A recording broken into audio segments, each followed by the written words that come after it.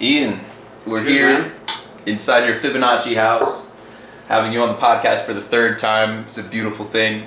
Yeah, you like boring your viewers, eh? Keep Well- going back to the well of repetitiveness, or what? Sometimes I think the people who I talk to the first time say things more similarly than somebody who I speak to the second time, or even we'll see what happens on the third time. Ideally, we've already discussed some of the more boring surface level things, and we can dive into maybe some hard-hitting questions. Sure. Yeah. I think the first Do I get to hit back just as hard? Absolutely. As you Please. All right. harder, hopefully. First one. You started this company how many years ago? 2018, we incorporated in the Netherlands. The Canadian subsidiary about a year after that. The German subsidiary around that same time. So yeah. From the day we spent together today and the other times we've interacted, I've noticed a lot of times it's like weird things, excavators and pipes, and it's not always the technology that's like, it's usually not the technology that's the headache of the day. How is it different from what you anticipated, this startup and growing it and the challenges you have to face? Right. Okay. Well, I mean, it's not my first business. Mhm. I've been entrepreneuring since I was in high school, and not all the business I've started have been passed on or shut down. So Mhm. I actually have some other going concerns that, can occupy emergency moments. Yeah. Let's say. So you're talking about some of the plumbing and some of the water stuff that's going on around here. So on this land where Twente is occupying, we also supply the water and the sewage treatment for about 20 homes in this region. And so yeah, I lost a little bit of time this summer trying to stay on top of that a little bit. But we've got a big team now, so the focus on the 3D printing is still front and center for. In a more macro perspective, though, is there any way you can kind of paint a picture for somebody who's like, oh, I'll start printing? How is it different from they anticipate? It really depends on what background you come from. Honestly, I think everybody should start a 3D printing company. I'm not a very good marketer. I'm not going to say that everybody should just buy our printers. If our team was to quadruple in size, and every other 3D printing company on the planet was to quadruple in size, we're not even remotely come close to supplying the need that the world has for 3D printers right now. So from that perspective, the competition's awesome.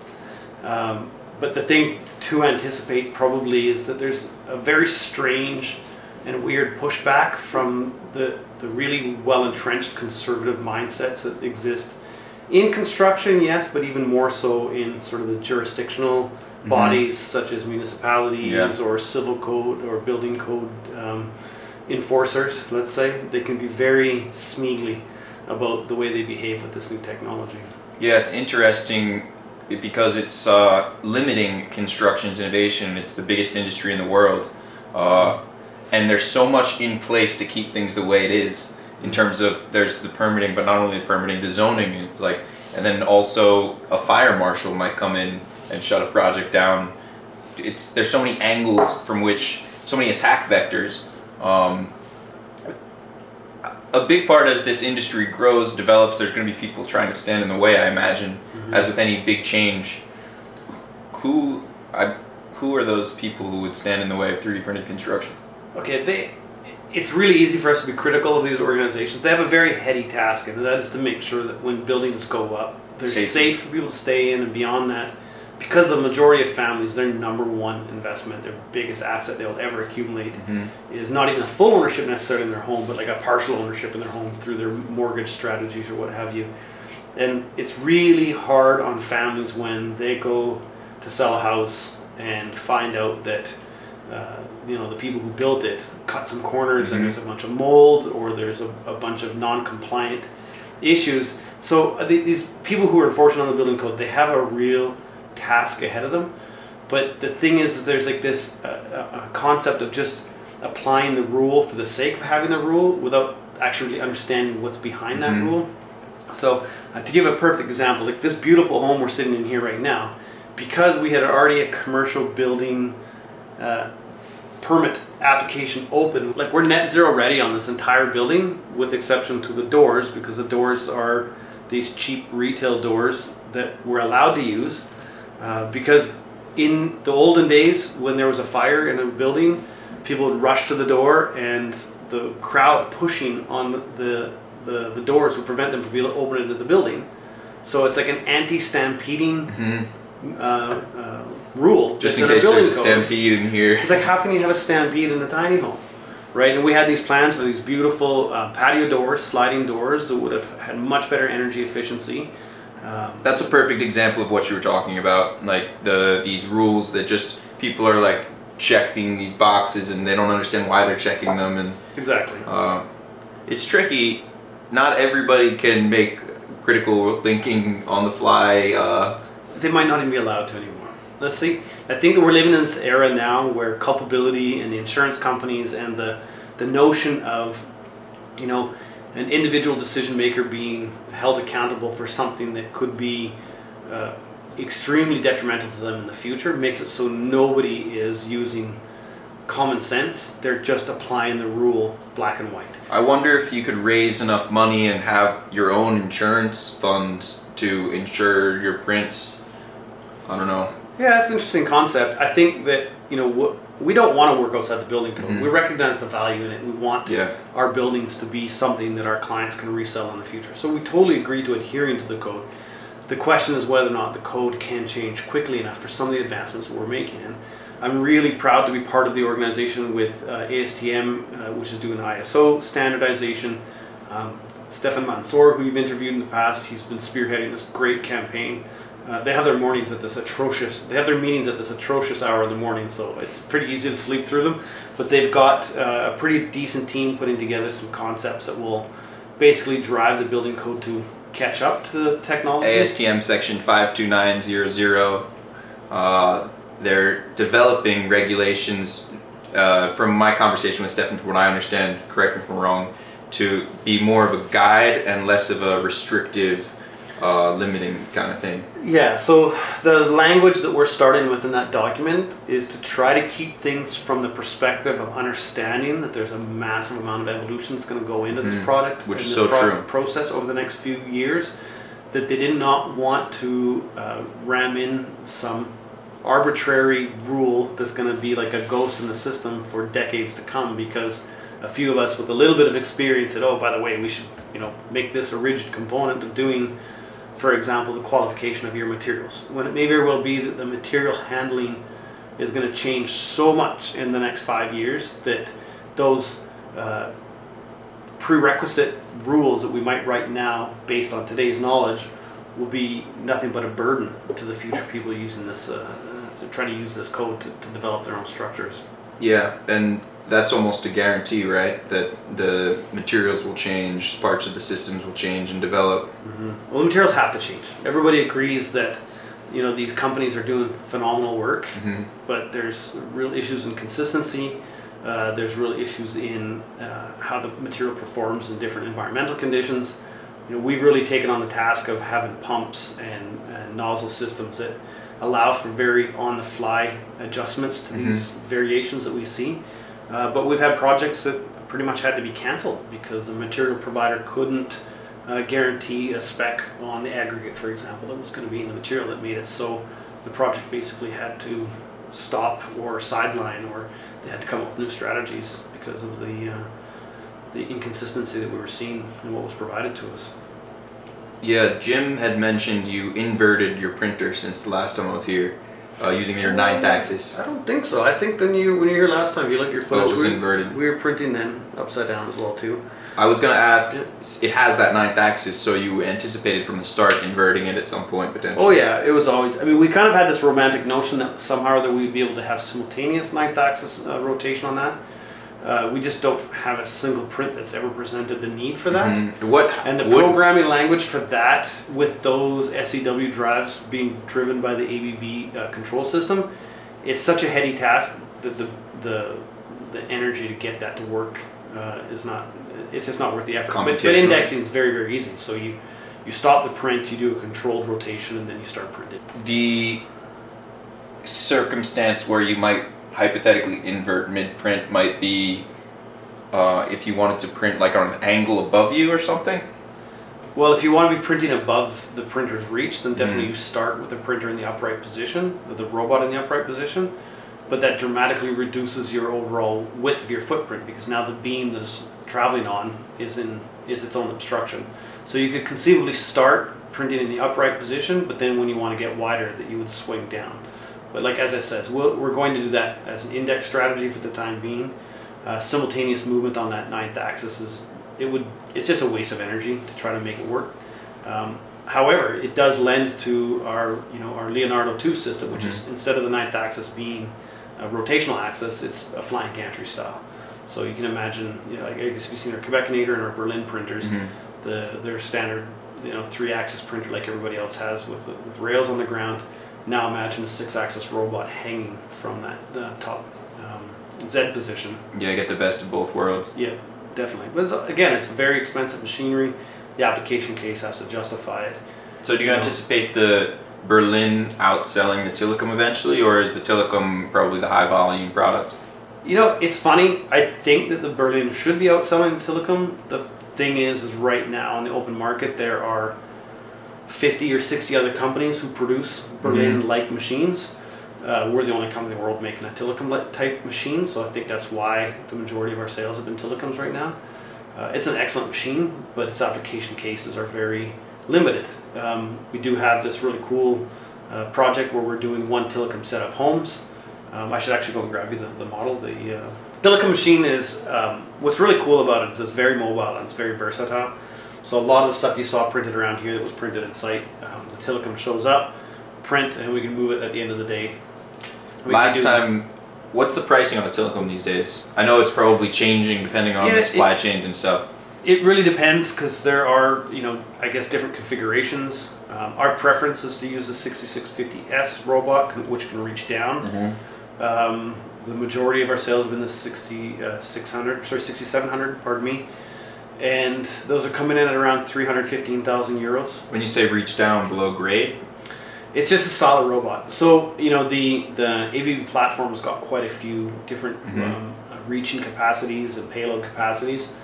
And the Tillicum is best served when it's sitting nice and high and is reaching down, so then you can reach up. So, doing 3.5, 4 meter prints is not a big challenge. I noticed your nozzle head used to be straight pipe, now it has, I don't know if you would call it an elbow joint or it's like a double elbow joint. Oh, we have a variety of nozzles for different reasons, different application cases. So the straight, what we call the musket, it's got a little bit of an opening to it. That will be for, objects where you're going to build 2.5D style, you're not necessarily going to be reaching too close to things. We put the curve in when, say, we need to get up really close to another print. So if you look at some of the footage of the flower beds we did over next to the glass house there, in order to be able to reach really close to a previously printed wall, you've got that. And then, of course, we've got other application cases where we might want to have the nozzle have different shapes for the different type of bead qualities we wanted to go for. Well, how do you decide the layer height? That's in the programming side of it. The guys will try to determine how do we make this into an 8-hour workday, how do we build quickly but not have too much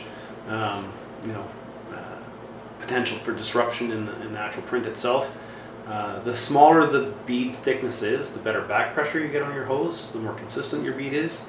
But of course your build rate is slower and you have more joints and you have the chance for it's like anything, the more of anything, the higher percentage of a chance that you're going to have a failure. So if you're going to have a failed print if you're going to have a clog in 1 kilometer or 1.5 kilometers of bead, the idea is that like the Tillicum as a mobile printer can very quickly and rapidly deploy houses.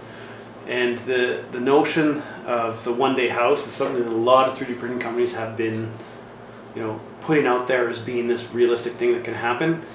And it's true, it absolutely can happen, but there's often a lot of steps that are being left out. And we thought that if we really wanted to have an impact on the affordable housing industry, and if we wanted to have an impact on, like, there's a refugee crisis going on obviously all over Europe right now. We've had some huge forest fires and floods here in British Columbia, so we get lots of requests to help with affordable housing. and to do it quickly. And so we came up with this concept of basically doing the printed elements in one day, but that includes the setup of the printer and the teardown of the printer. You say one-day house, but I want to clarify. There's a caveat. Many people have seen house printed in 12 hours, house printed in 24 hours. Some of those same houses that I've seen those claims on, I have videos of their progress over 6 months, where they have 6 inches done, and then I come back in 3 months, they have a few feet, and they're like 12-hour prints. Like, okay, what's going on here? And they're not liars. They're talking about the print time of when they were extruding material. Mm-hmm. And so if you consider the caveat and you listen really closely, they're being honest, but it's very different from a house built in a day like you're describing. Right. And just to be clear, we're only planning on doing the extruded concrete in a day. All the other elements are going to be up to the other contract. But all the printing in one day, not over 6 months. So what we did is we designed this house, and basically this is just the first of many pods that we're going to do. The Keiko is a 55 square meter house, or just over 570 square feet. But what makes it unique is that you pull the Tilikum in. You can imagine the Tilikum pulls in, and we'll just show it upside down. And this actually shows the tool path everywhere that it does. So you've got your inside wall, your outside wall. You've got your 4 columns that will actually support your beams. Then you've also got your shear walls that will also be filled with concrete and rebar, so that's to deal with your racking issues. And then everything else is going to be, conventional contracting. So the roof structure, the beams themselves will be cross-laminate timber.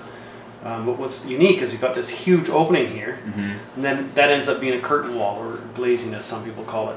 And then the printer can just pull out, it can park next door, and it can start printing the next one. Sure. Start printing the next one.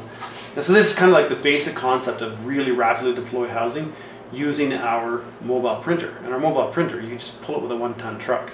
There's no special transport requirements. You don't need a crane or anything to set it up. We really can extrude the skeleton of a house easily in a day.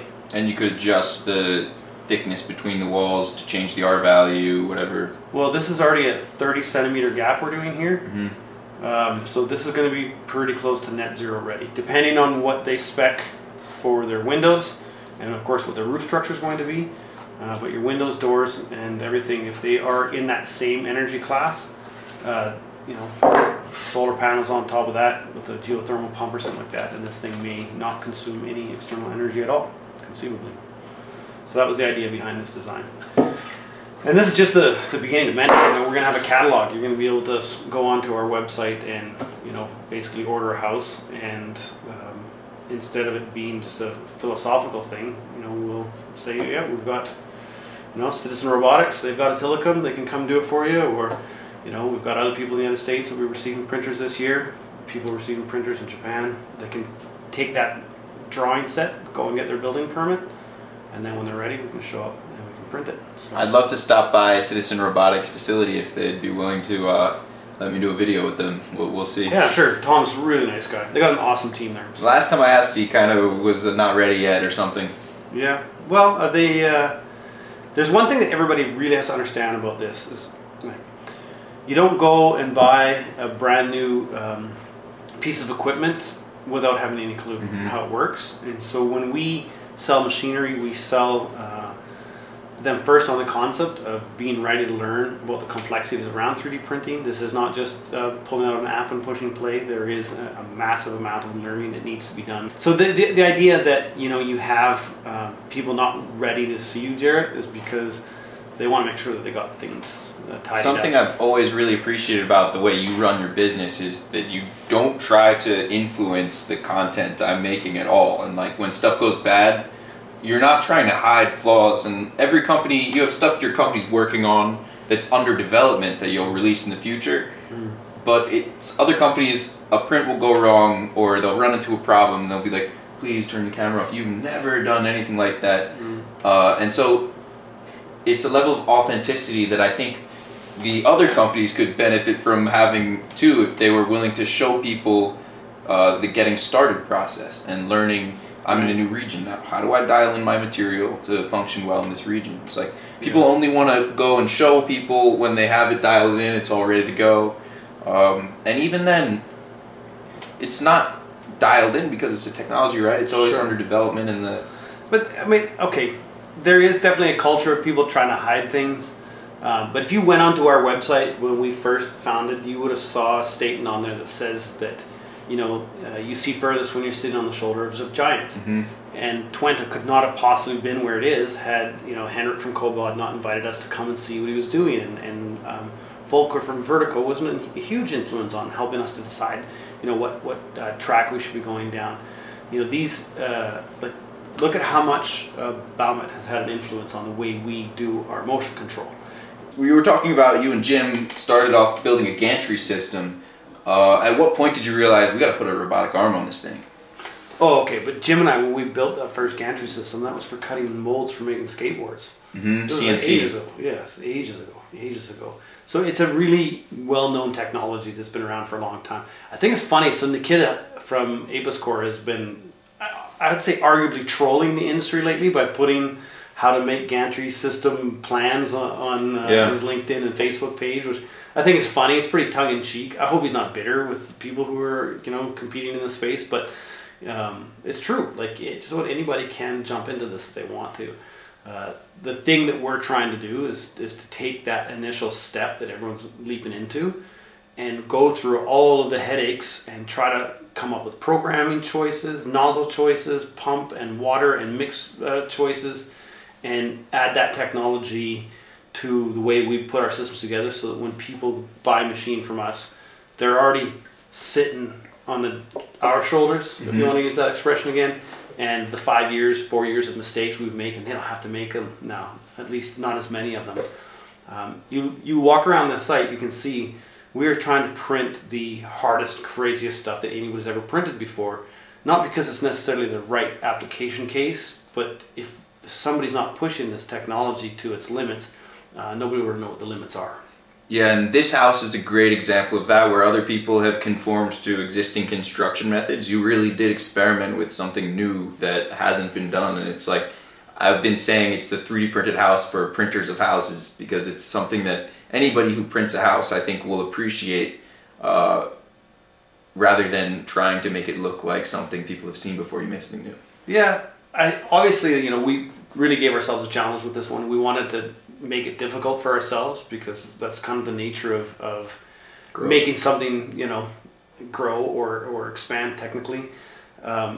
We do get an enormous amount of, we like to call them tire kickers, because we get hundreds of requests a week.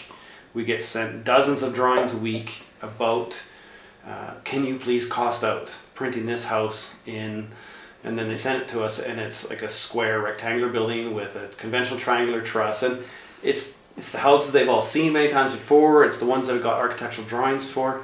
The thing that's really strange about that notion, and I give this, I'm probably starting to sound like a broken record on this one, but if you call up John Deere or Caterpillar, who sell excavators, and you say, okay, I'm looking at your 5-ton machine, how much is it going to cost me to dig a hole that's 200 meters wide, 1 meter deep? It's about the amount of data. There's not enough data points yet. But that's never anything anyone would ever ask those guys. They will say, True. Our excavator's got a lifting capacity of this. We can put it on a truck of this size. This is how much it costs. People call up 3D printer makers and say, I would like you to tell me how much it's going to cost to make this house in this jurisdiction with this material, and you know nothing about what they're building. You pay for an excavator on a day rate, so it's quite different. The material is an expensive part of the process, so there's a much bigger variable cost than a piece of equipment like most of the... Okay, but Jared, I don't sell material. We don't sell materials. And, John Deere and Caterpillar, they don't sell holes. Yeah, I mean, the point is the customers are asking questions that haven't been answered yet because it hasn't been tried yet in their region, so there's no way to give a good estimate. Exactly. I run into the same problem. It shouldn't be on us to know what local labor is in Bangladesh or in Brazil. And even if it was, how could you possibly? I mean, there's no construction estimator that gets within 10% regularly. I mean, but we do it all the time. Every week, we try our best to look at someone's drawings, try to do the volumetric calculations of how much concrete it's going to take to print that building, give a basic estimate. We've got a cost calculator. We send it to them. Say, okay, you put in your own cost of windows, your own cost of flooring, plumbing, all this stuff, and maybe you'll kind of have an idea how much it's going to cost. And then they say, what? We thought this was $4,000. Yeah, they do. But the reality is that there's a very small people in the construction world that would be naive enough to believe that that's a real number. Exactly. Yeah. It's like the roof costs $4,000. The windows cost $4,000. The slab costs $10,000. Yeah. How are you building a house for $4,000? Yeah. What land? Yeah. But there might be truth. So all the concrete in this building costs $6,000. And if we were to even just use like a keystoning practice, we would maybe build it to a job at $12,000. Are you able to disclose the total cost of this? Yeah. So all in, we figure the house came out, and this is because we made estimations on our own labor. It costs about $120,000 Canadian, or roughly $100,000 US. And when you look at that number, we think we probably could knock 20% of it on our next version of this, because we did so many things here. We had no idea what we were getting ourselves into when we got started. You have to understand, Twenta first is an automation company, is a machine building company. There's some construction savvy in the company from guys who've had a little bit of experience working in that field, but nobody ever ran a construction company. Nobody ever built houses from start to finish prior to us getting involved in this. And so some of the decisions we made were maybe made on the fly, were not necessarily in anticipation of some of the complications we would have had around working with the printed concrete. I've consistently seen companies save between 15 and 30% from their first house to their second house, only on auxiliary costs, not the... sometimes the second house is significantly larger, taller, whatever it is, but they learn so much from house 1 to house 2. Yeah. So this house here, this Keiko, is going to be about double the square footage of this one, and should come in at an overall cost of about the same. So that's almost a 50% cost reduction. Yeah. And the reason is because we don't have any craning on this one, but everything we learned about the preparation, site preparation, is considered. There's an enormous amount of new knowledge in this space that hasn't been acquired by any of the companies yet, and we're in that space right now where we're trying to experiment and push the boundaries so that new knowledge can be there and shared, and guys like you coming to ask the questions that'll make it so people understand what they're getting into. What good kind of catalysts would help you expand and scale faster? How could you grow the fastest right now? We're in a funny space right now because we are living from sale to sale. We are an operational company first. We have not gone out to the open market for large rounds of funding. I think arguably we're foolish not to. At some point, we definitely need to be operating in the same space. Those guys at Icon have done a phenomenal job of getting investors excited in Mighty Buildings. Even those guys at Diamond Age, who've never really actually made anything as far as I can tell, have managed to get investors excited about some of the stuff they want to work on. And it would behoove us to not capitalize now when there's excitement around this. But the thing is I've been running operations and companies for many, many years. To me, the most important thing is to run a profitable business, to develop technology with an R&D strategy that is the least amount of money to go in to create a product that can be scaled quickly. But we have awesome investment strategies in that we are opening up subsidiaries. So we've got the Dubai subsidiary. Hopefully within 2 months our Indonesian subsidiary will be open, which will actually be operating both in Jakarta and on Bali. And the relationships we have with the investors we have so far are all friends and family or else associated businesses. So either suppliers or customers who liked what we're doing and they wanted to get in. And so we've sort of allowed them in at that level. But it would definitely be nice to have the war chest. So let's say, skip a couple steps, you raise, I guess the ideal amount would be somewhere between 10 and 100 million. What would the use be? Like, where would you go after that?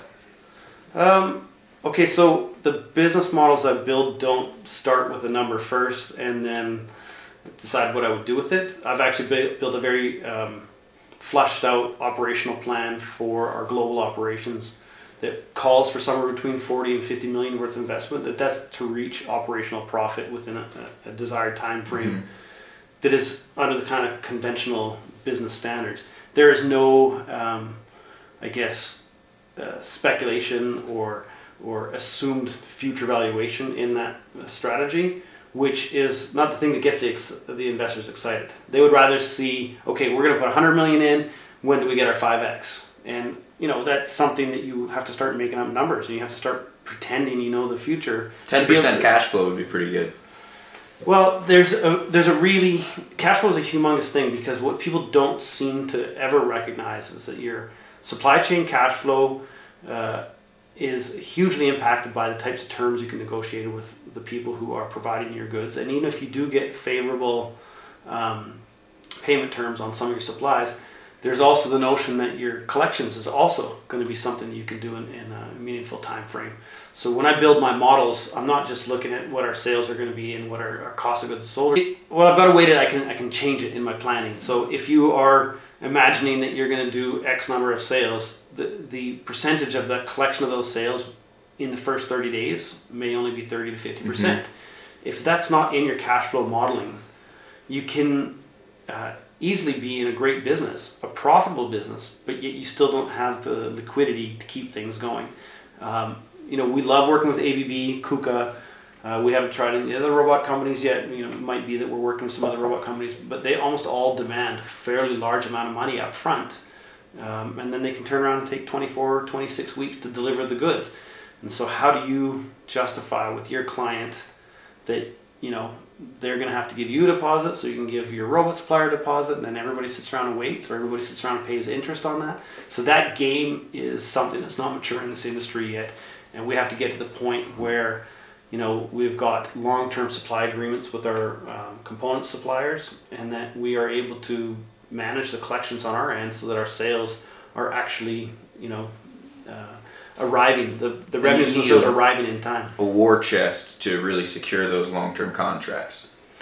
Yeah, you can. That is a strategy, to just sit on a large amount of cash.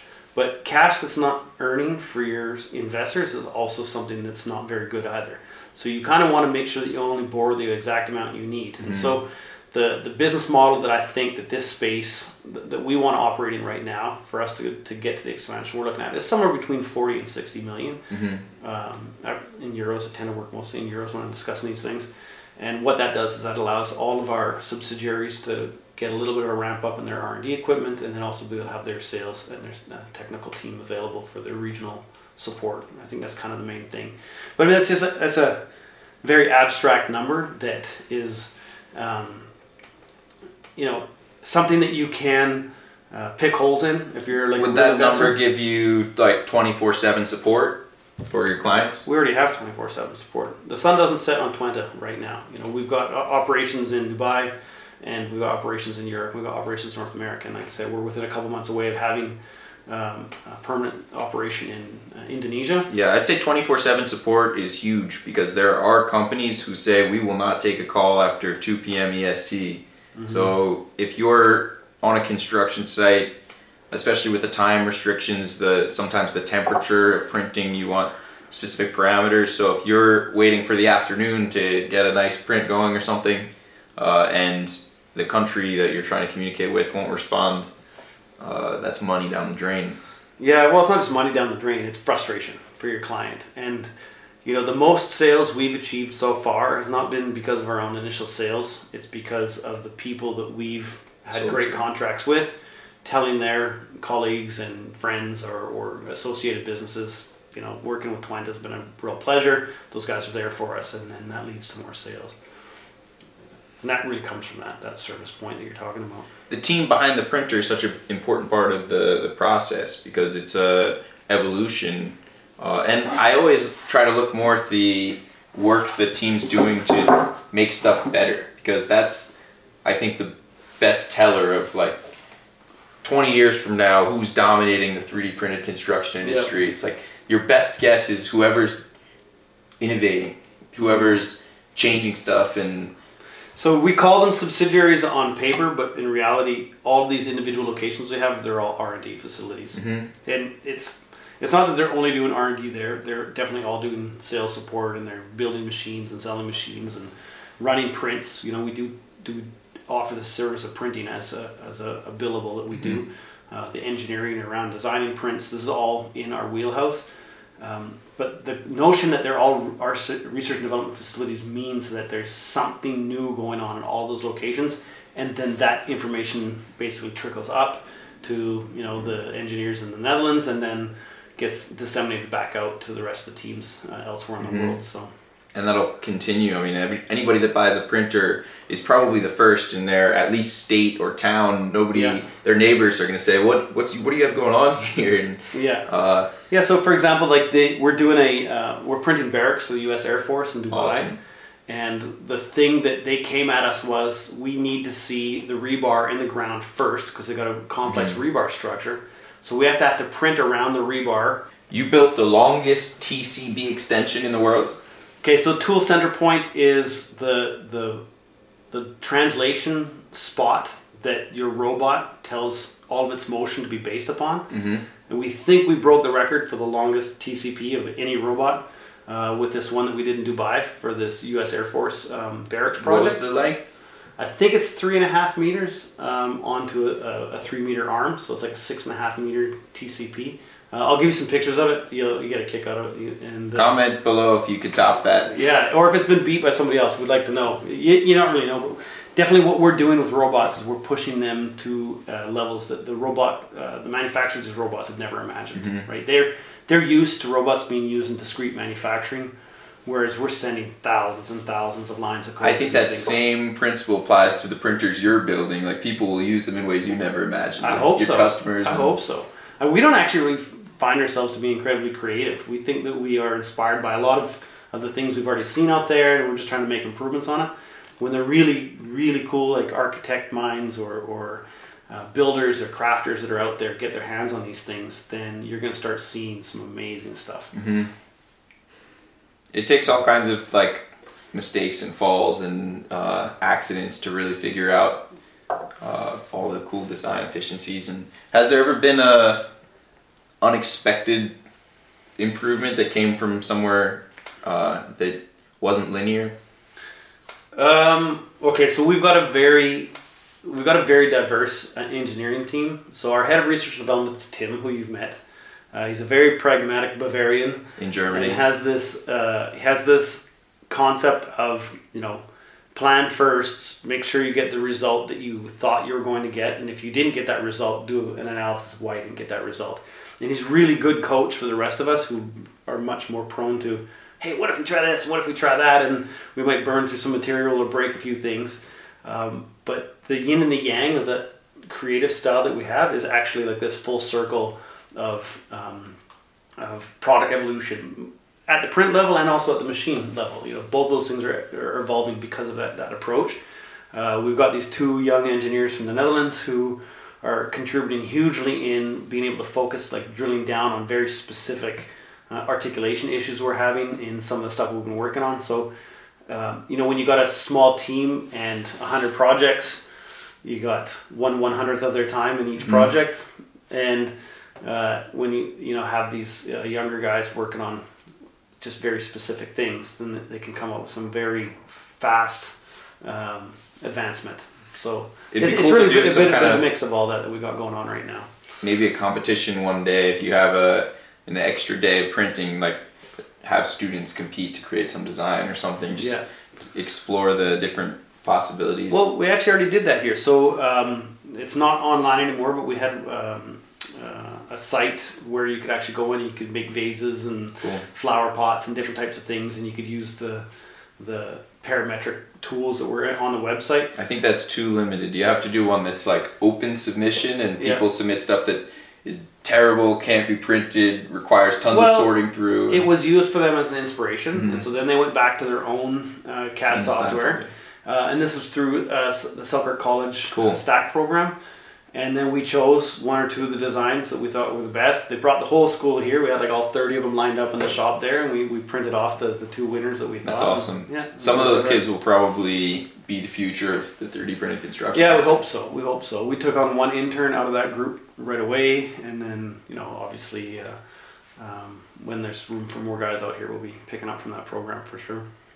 People need hands-on exposure. Like, you can watch a million YouTube videos, but there's something different, the learning that you get when you're doing something, and it's challenging. So many people see a 3D printed house, they think it's an app, you just press go, but there is, and it's not, every company has a manual effort to make the print happen, whether they're manually designing the project or once they get on site, manually dialing in the mixture, like, what's the app that you just press play? There isn't one. That doesn't exist. I think what exists is the next generation who's ready for an app like that to exist, and so they're going to do the hard work to get to the point where this easy automation is going to be much more readily available to people who want it. I believe it's possible that it could be an app, whether it's in my lifetime or... You sat with Cameron, for example. Fresh out of school, has got some new ideas. Yost, he's also here. And, the world that they grew up in, because, they're in their early 20s, the things that we took for granted, for them is just a standard, And, wait a second, I got that wrong. The things that they take for granted is now a standard that wasn't for us. Mm-hmm. And the notion that an app that can print a house is not a huge leap, right? That's something that we giggle about it. It sounds silly, but to that generation, it's something that they can totally conceive. And the thing is everything about what we're doing can be automated eventually. This table that's sitting here, of course, Kirk put in the hours to get it sanded and put nice, but the leg was 3D printed. And the time it took to program and print the leg this is local was wood, a right? fraction of the time it took to get this nice. Speaking of Cam, he's walking around out there, and Jim, they can lurk in the windows here. Come in, or no? I don't know. Should they join us and close it out that way? Sure, if they want to. You guys join us and close out the podcast. We were just talking about you, Cam. That's hilarious. Oh, really? Awesome. Yeah. We're talking about how much he complains, how much he pisses and moans about having to climb ladders. Yeah. I don't like climbing ladders, I'll give you that one. No, we were just basically saying how, the generation that Jim and I grew up in, the things you guys take for granted for us wasn't even necessarily something we thought possible. And, Jared is asking if there's ever going to be a print home app on your phone. And, you can imagine that existing, right? Oh, yeah, of course. Hopefully I'll see it in my lifetime, too. Yeah. I really hope to. I don't think he's on camera, the way. I'll turn that. I'm going to be the cameraman there. I don't know if you guys want my feet so close. Yeah, of course. Yeah, do they? We have 100,000 people on live right now.